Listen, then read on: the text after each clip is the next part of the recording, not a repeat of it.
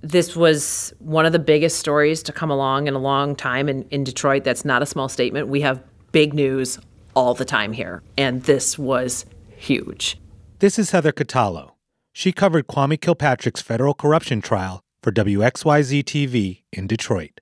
Absolutely fascinating to watch this process unfold after so many years of this investigation going on. And if these charges are proven, the former mayor and his co-defendants could be going to prison for decades. Kwame and his associates were charged with extortion, bribery, and bid rigging for a total of 45 counts. So it was just sort of this culmination of things that we'd all heard about, covered over the years, all coming together, and it was very powerful. You know, they basically said City Hall was for sale. These are the people that sold it.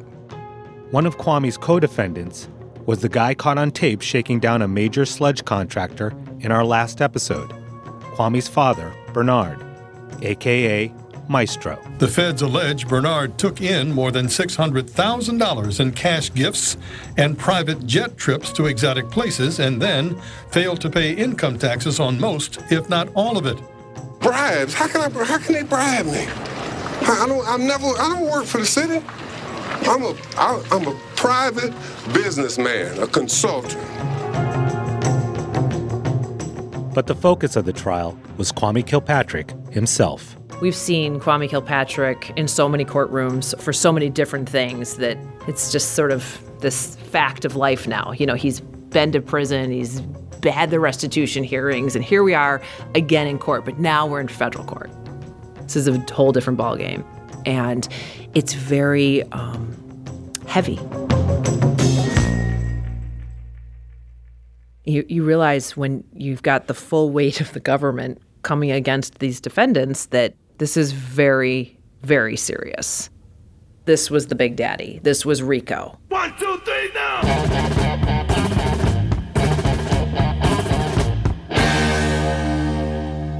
Last episode, a federal investigation known as Operation Bombay Dreams uncovered a web of corruption in Detroit.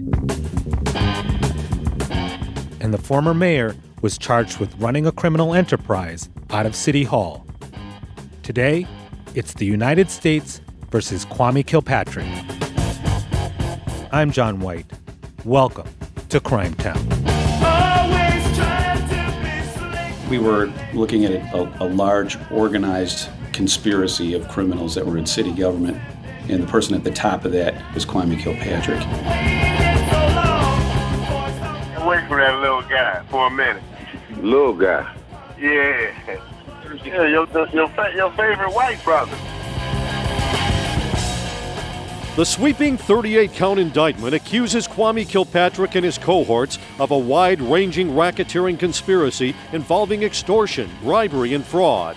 This time I'm not guilty, and I feel very strongly about fighting for myself and fighting for what is right and the truth.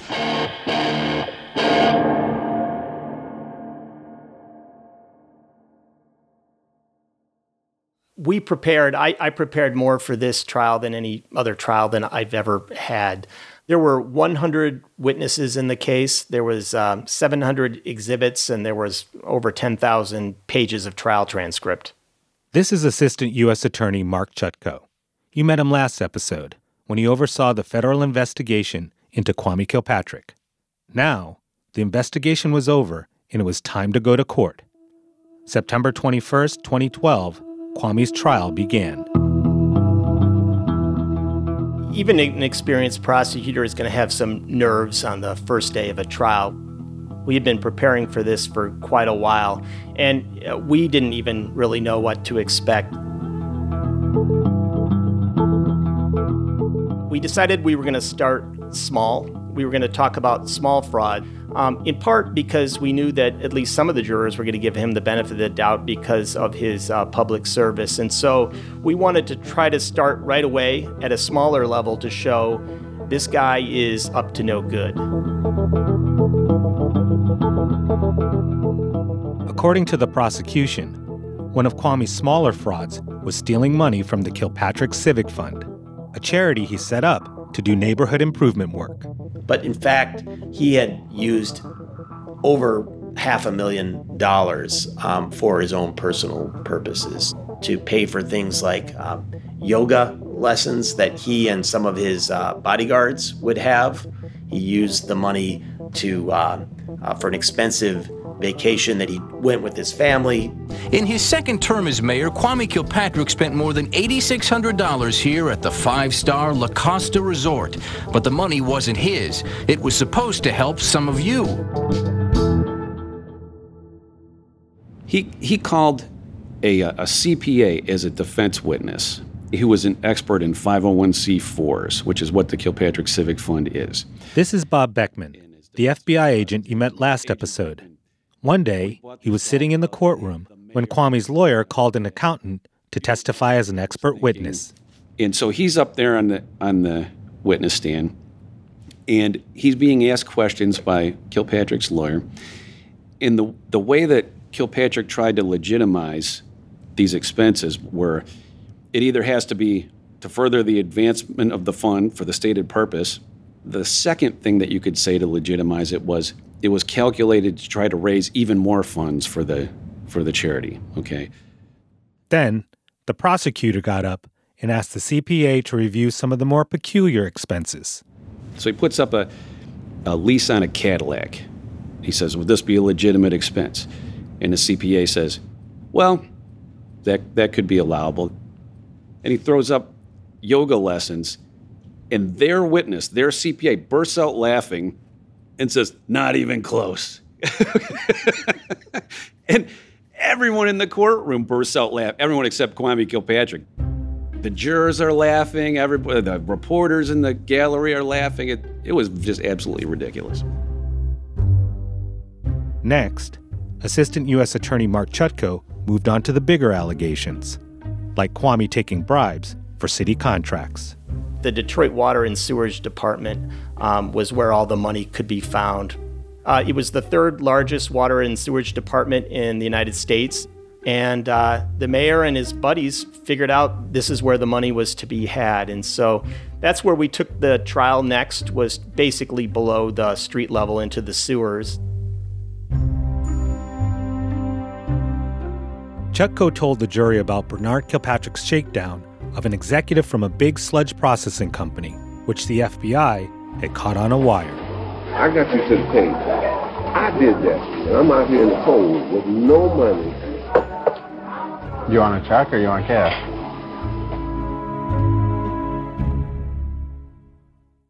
Smaller local contractors were shaken down as well. From the age of 6 or 7, I was, following my dad around to various work sites. And that's pretty much how it started for me. This is a Detroit businessman named Odell Jones. The interview you're hearing is from an FBI training video.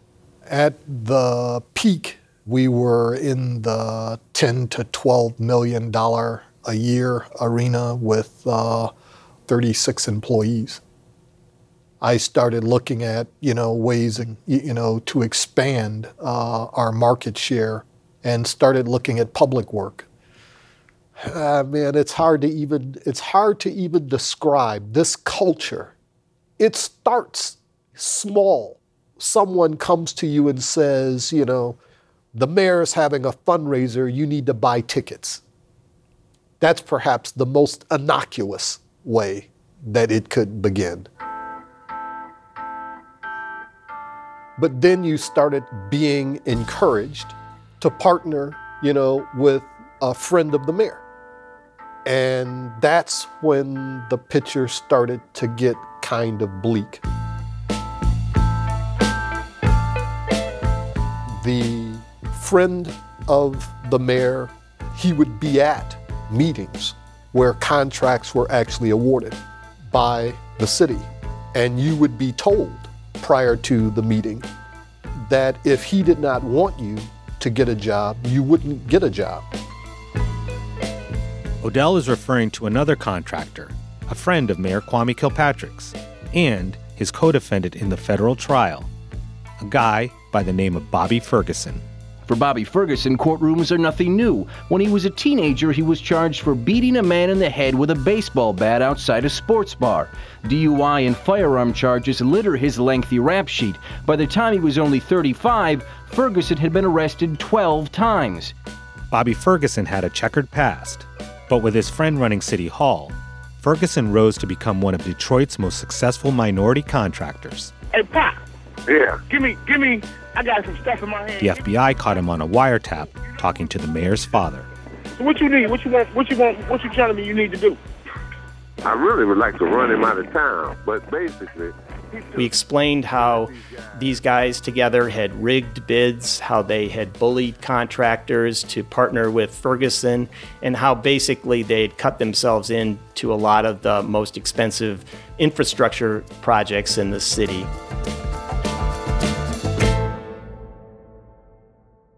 It was this alleged conspiracy that allowed the federal government to charge Kwame, his father Bernard, and his friend Bobby Ferguson with breaking a law originally designed to bring down the mafia.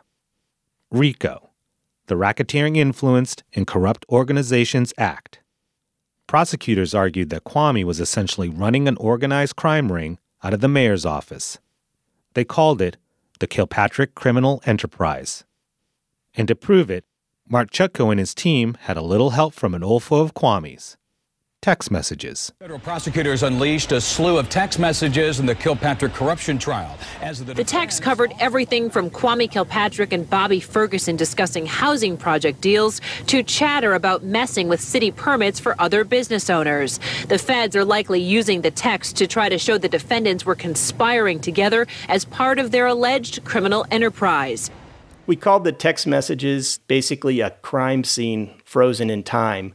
Something that you could grasp, you could turn in any angle you wanted, and you could see it for what it's worth. These were the words of the defendants. They weren't our words. And one of the people discussed in those text messages was a certain contractor just trying to win a job with the city. The businessman you heard from earlier, Odell Jones. We had text messages between Bobby Ferguson and Kwame Kilpatrick laughing about the pathetic efforts of Odell Jones to try to get an audience with the mayor and his family. And basically, they just crushed him and then they laughed at him.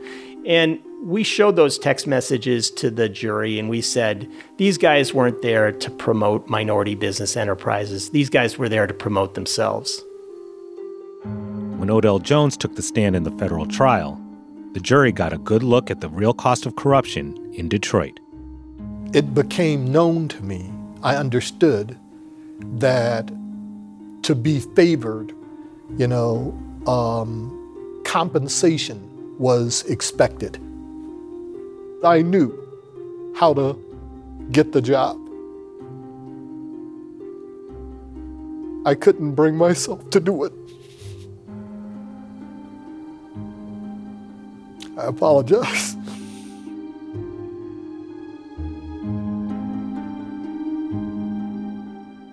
And then the backlash, the ramifications, the chatter becomes, this guy's done. He's not going to do any more work.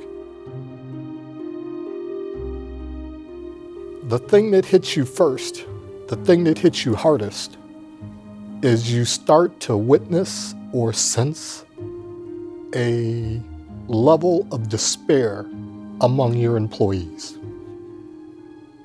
They begin to question why others and not us.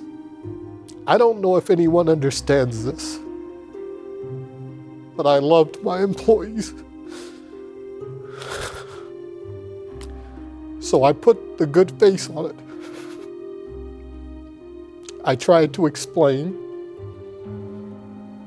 You just keep working at it until you get it right. I couldn't walk in and say, I think we lost that job because I didn't agree to do something.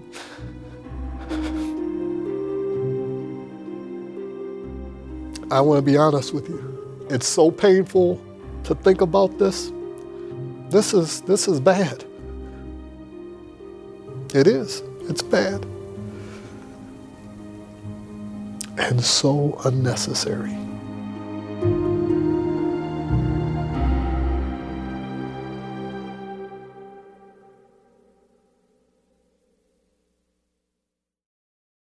For months now, prosecutors have been trying to persuade a jury in the Kilpatrick trial how they say the former mayor, his father, and Bobby Ferguson got millions of dollars in shady deals. And today, prosecutors... The city of Detroit was watching the trial of Kwame Kilpatrick, Bernard Kilpatrick, and Bobby Ferguson unfold on the news. But it wasn't clear if the mayor himself had taken bribes. For Assistant U.S. Attorney Mark Chutko, it was time to follow the money. The cash that was going into Kilpatrick's bank accounts, this was basically what we described as the smoking gun of the case.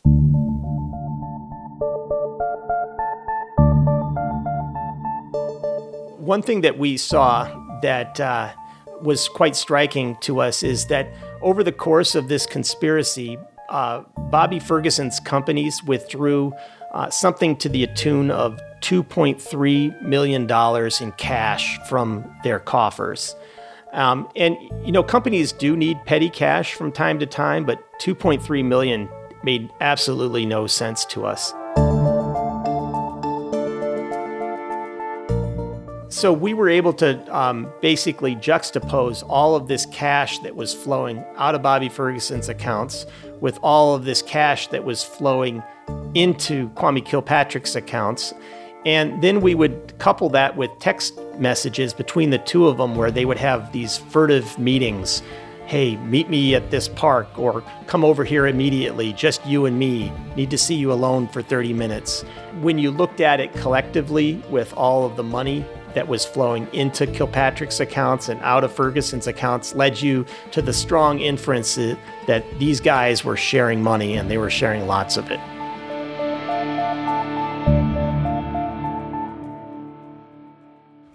Did you witness Kwame taking bribes? Never, and I'll be honest, never seen him take a bribe. Never. I wasn't around him if he took bribes. This is Dedan Milton, a former assistant of Kwame's. He testified at the trial. Well, he didn't take him. Did you see him take any cash? Him take cash? Yeah. Like I say, from Bernard, yeah. He took cash from Bernard. And like I said, we out and about and out at, on vacations and stuff, when I'm around Bobby and stuff. Yeah, he would give him money. But you're not really supposed to do that. What do you mean? As an elected official, right? You're not supposed to accept cash gifts. You're not supposed to accept gifts of any kind, really. From my understanding, when I say gave him money, it was like him and Bobby were good friends. So him and Bobby, they hung out, and Bobby would, let me rephrase that then, Bobby would give him money, and his father would, give him money, whatever the case may be. So when I say people give him money, he had money where it wasn't coming from somebody else, or it wasn't coming from the city coffers, or it wasn't coming from the civic fund. It was coming from people he knew. And it wasn't like it was, here, I'm giving you money because, I'm doing stuff with the city. It's because, I know I'm well off. I've been well off for a while. We going on this trip. Here's some money for, we spending money, doing whatever we doing on the trips. So we didn't think of that as being out of the norm or anything. So we asked Kwame about those cash gifts.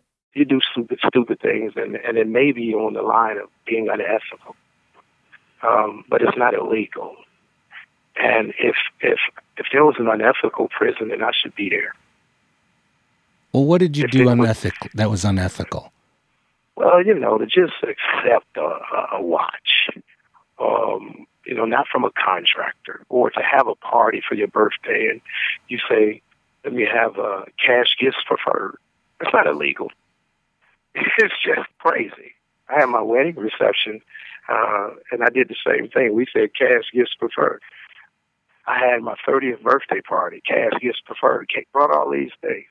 And so it wasn't like this new thing, he's mayor, and now he's unethical. No. I was doing that when I was crazy in 25, crazy in 30, crazy when I graduated from law school with the same thing, and then crazy, of course, for my 36th birthday. The difference is you get $10,000 at one, and at one other one you get $70,000. And so it's a difference now. Is that illegal? Absolutely not. It definitely, you shouldn't do it because of how it looks. But Assistant U.S. Attorney Mark Chutko sees things differently. Well, that's a convenient excuse, and they actually tried that at trial, and that didn't really hold any water for the jury at all. I mean, we looked at his just his banking activity. We looked at the amount of money that he legitimately had coming into his bank versus how much money flowed out of it. Remember, in our last episode, the feds had discovered that Kwame had hundreds of thousands of dollars in unexplained deposits in his bank accounts.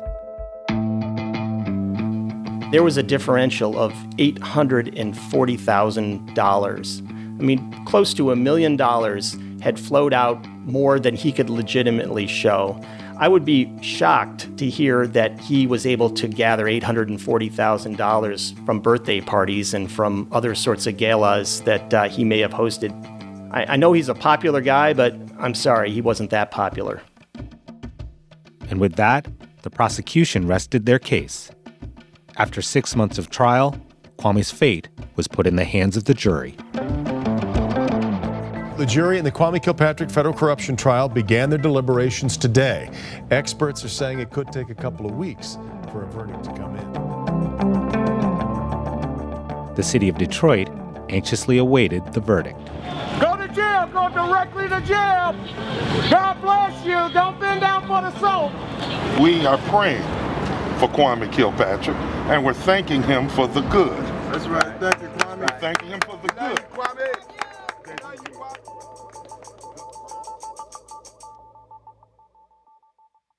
After 3 weeks, Assistant U.S. Attorney Mark Chutko got word that the jury had reached a verdict. We immediately ran over to the courthouse, and I think that the news media heard about it as soon as we had, because the place was packed by the time we got there. I'll tell you, I talked to one of the attorneys just moments ago, actually, and the butterflies are in the stomach. I mean, it no matter which way it goes. I mean, this has been anticipated. You could tell there was some tension in the room. There was just kind of quiet murmurings amongst the people in the gallery. As I recall, Mr. Kilpatrick and Bobby Ferguson were kind of smiling and murmuring to each other and joking around. We were quite stoic. We did not talk with each other. We just sat down quietly and waited for the verdict. And so, I mean, I guess what crossed our minds is, do they know something that we don't? During this long ordeal, and now she is asking the defendants to rise. They're going to read the verdict then. This is it. All right, here it comes. Okay. It's going to take then the judge comes into the room. We all rise. And at that point, she calls in the jury, and they file into the room. They were all looking pretty serious. They were looking straight down at their shoes as they gathered. They did not really want to make eye contact with anybody. All right, count one, racketeering conspiracy. Kwame Kilpatrick. Guilty. Follow it on your screen with us. Guilty. Guilty. Of racketeering, the biggest of the charges. Count 2, extortion. Kwame Kilpatrick, guilty. Count 3, extortion. They should be guilty if it's consistent. It looks like guilty. It is. It is guilty. It's guilty for Kwame Kilpatrick. You know, count 1, RICO, guilty. Count 2, guilty. Count 3, guilty. Count 4, guilty. Reporter Heather Catallo was outside the courthouse the day the verdict came in. Count 5, guilty. I mean, just goes on and on and on. And count 18, we're beginning a bunch of mail fraud and wire fraud charges here. Kwame Kilpatrick, guilty. On 18 and 19, mail fraud, Kwame Kilpatrick, guilty. Count 20, mail fraud, guilty. Kwame Kilpatrick, 21, guilty. Kwame Kilpatrick. And there it goes. And by the end of it, 24 counts guilty for Kwame Kilpatrick. And I remember just standing there with the rain pelting my face and just being like, wow, this is it. And it was just this moment of, we've covered this guy for so long. We've all lived this roller coaster with him as he's gone to prison, gotten out of prison, gone back. This stranglehold he had on Detroit for so long. And now he's done. It's done. It was emotional. I mean, there were times as a reporter when I hated Kwame Kilpatrick. He was so mean to us. He was so mean. And it hurt my heart what he did to Detroit. Because I love my hometown. I do. And we have a hard time. We have had it hard.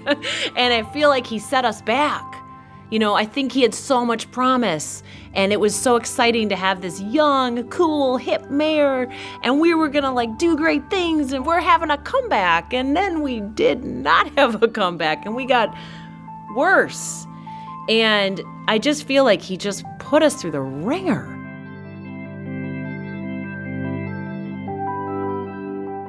And I had compassion at the same time for him and for his kids. I mean, I'm a mom. I felt bad for his kids. And I remember seeing his face when he came out the door. And as much as I hated that man at times, I was like, oh my God, this guy's going away for a really long time. And I just felt bad for his kids.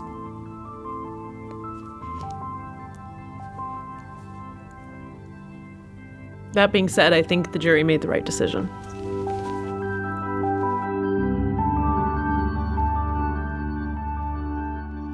Kwame Kilpatrick was sentenced to 28 years in prison. His friend Bobby Ferguson, the contractor, got 21 years. As for his father Bernard, the consultant, the jury was deadlocked on the biggest charges, so he only got 15 months. As a victory, only one tax charge of guilty for Bernard Kilpatrick, which honestly is not that surprising considering the way some of the evidence came in. There was definitely some question about the level of Bernard Kilpatrick's involvement with certain things, or at least what some of the evidence that they were able to show. A stunned Kwame Kilpatrick was led out of the courtroom. When it came down, sir, you had sort of a disbelief reaction. Your thoughts? Excuse me. What do you say to your kids, Kwame? Excuse me. Or the rest of the kids? What do you say to all those taxpayers who spent all that money? The babies. Millions of dollars. Excuse me. In a city that's Are you broke. sorry? Excuse me. How about just that one? Are you sorry? Kwame. Mr. Kilpatrick? Are you sorry? Well,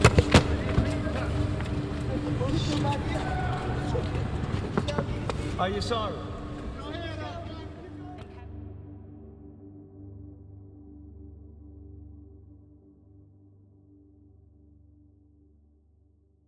So I'm trying to figure out where you are with the case now. Do you maintain your innocence?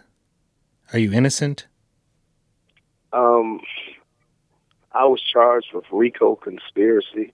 I'm absolutely innocent of that. And the feds know that.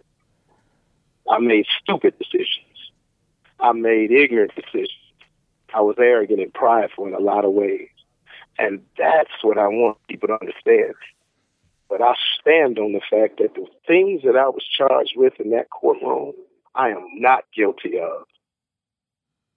You know, I want to be able to ask you questions about the case and about specifics of the case, if that's okay with you. I thought, that's kind of where we were headed. It's actually not okay. It's not okay, John. Why? I can't do that. Well, first of all, I believe that there's been a tremendous amount of confusion about what the case is about, what it's not. Right. All of the information you have is either from the prosecutors or it's from some news media report. And also, akin to that, I'm writing up an appeal and unraveling the information that's been out there for years. This call is from a federal prison. The false information, and it's good that recording came on, the information that put me in prison for 28 years. And so what I'm not doing is compromising my freedom for you to have a quote-unquote good interview or a quote-unquote thorough interview. I wouldn't want you to jeopardize your freedom either. I know what you're saying. John, I know what you're saying. But I haven't been able to say it. What I'm saying is there are many there have been many who feel as though you would serve yourself well by admitting to something.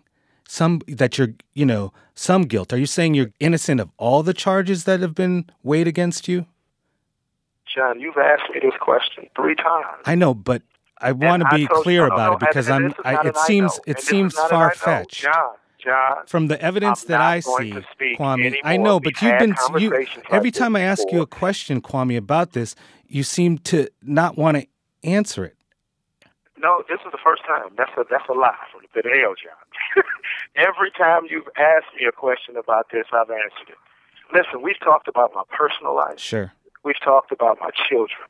We've talked about Christine. We've even talked about the courtroom. We've talked about innocence and guilt before. But you now want me to have an in-depth conversation about the specifics related to me and my case while I'm fighting my case based on the foundational information that you have from the government and from the convictions of guilt. If I'm filing something about getting out of prison to reconnect to my life, you don't give a damn about that. Oh, no. That's not true, Kwame. Is that what you're saying, John? That is, I have never said that. True. I hope you see, I do hope you see John, freedom. But because you want this so bad, you want me to speak to this so bad. I know it's not true. I didn't realize there was a line being drawn. You know what I mean? So it puts me at a... being drawn in my innocence. What, John, when you come to prison, come on in here. Stay for about a year and then let's have this conversation. I'm sure you'll have a different perspective. This is an area that I cannot discuss because it's neither wise, nor helpful, nor expedient, nor positive in any way in moving me towards truth and being set free. That's all that I'm saying. Hello? Yeah, I'm here. Oh, okay. It sounds like we're going to run out of time, Kwame. I mean, I hope this is not the last time we talk. I mean, we'll be wrapping up the show. Whatever you'd like to say about, the city of Detroit, Detroit. Where you are today and, Oh, man, let's go. They like to be with me, beside me, feeling real good in my neighborhood. Next week, on the final episode of Crimetown Season 2, with Kwame Kilpatrick in prison, Detroit tries to move on. Detroit, my home. Crimetown is Mark Smerling and Zach Stewart Pontier. This season is made in partnership with Gimlet Media and Spotify. This episode was produced by Soraya Shockley, Rob Zipko, Samantha Lee, and me, John White. The senior producer is Drew Nellis. Editing by Zach Stewart Pontier and Mark Smerling. Fact-checking by Jennifer Blackman. It's got a part, it's sure enough got a heart, it's my home. This episode was mixed, sound designed, and scored by Kenny Cusiak. Original music this season composed by Homer Steinweiss. We recorded some original music at Rust Belt Studios in Detroit in partnership with Detroit Sound Conservancy. Special thanks to Carlton Goles and Maurice Piranahead Hurd. Additional music by John Cusiak, Kenny Cusiak, and John Ivins. Additional mixing by Bobby Lord. Our theme song is Politicians in My Eyes by Death. Our credit music this week is This Is My Home, This Is Detroit, performed by the Blue Pigs, courtesy of the Detroit Historical Society.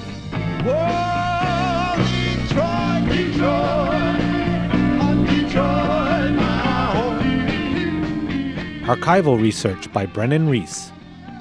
Some of the audio in this episode appears courtesy of Tim and Tobias Smith in their film KMK, a documentary of Kwame Kilpatrick. Check it out. Additional archival material courtesy of WXYZ. Show art and design by James Cabrera and Elise Harvin. Thanks to the Detroit Free Press, Peter Bhatia, Jim Schaefer, Mary Schrader, Melanie Maxwell, Max White, Randy Lundquist, Brendan Roney, Larry Mongo, Ali Dilianis, and everyone who shared their stories with us. Detroit's an amazing place, and we're honored to tell a small part of its story. Alex Bloomberg is the podfather. We're praying for you, Alex, and we're thanking you for the good. Detroit, my home.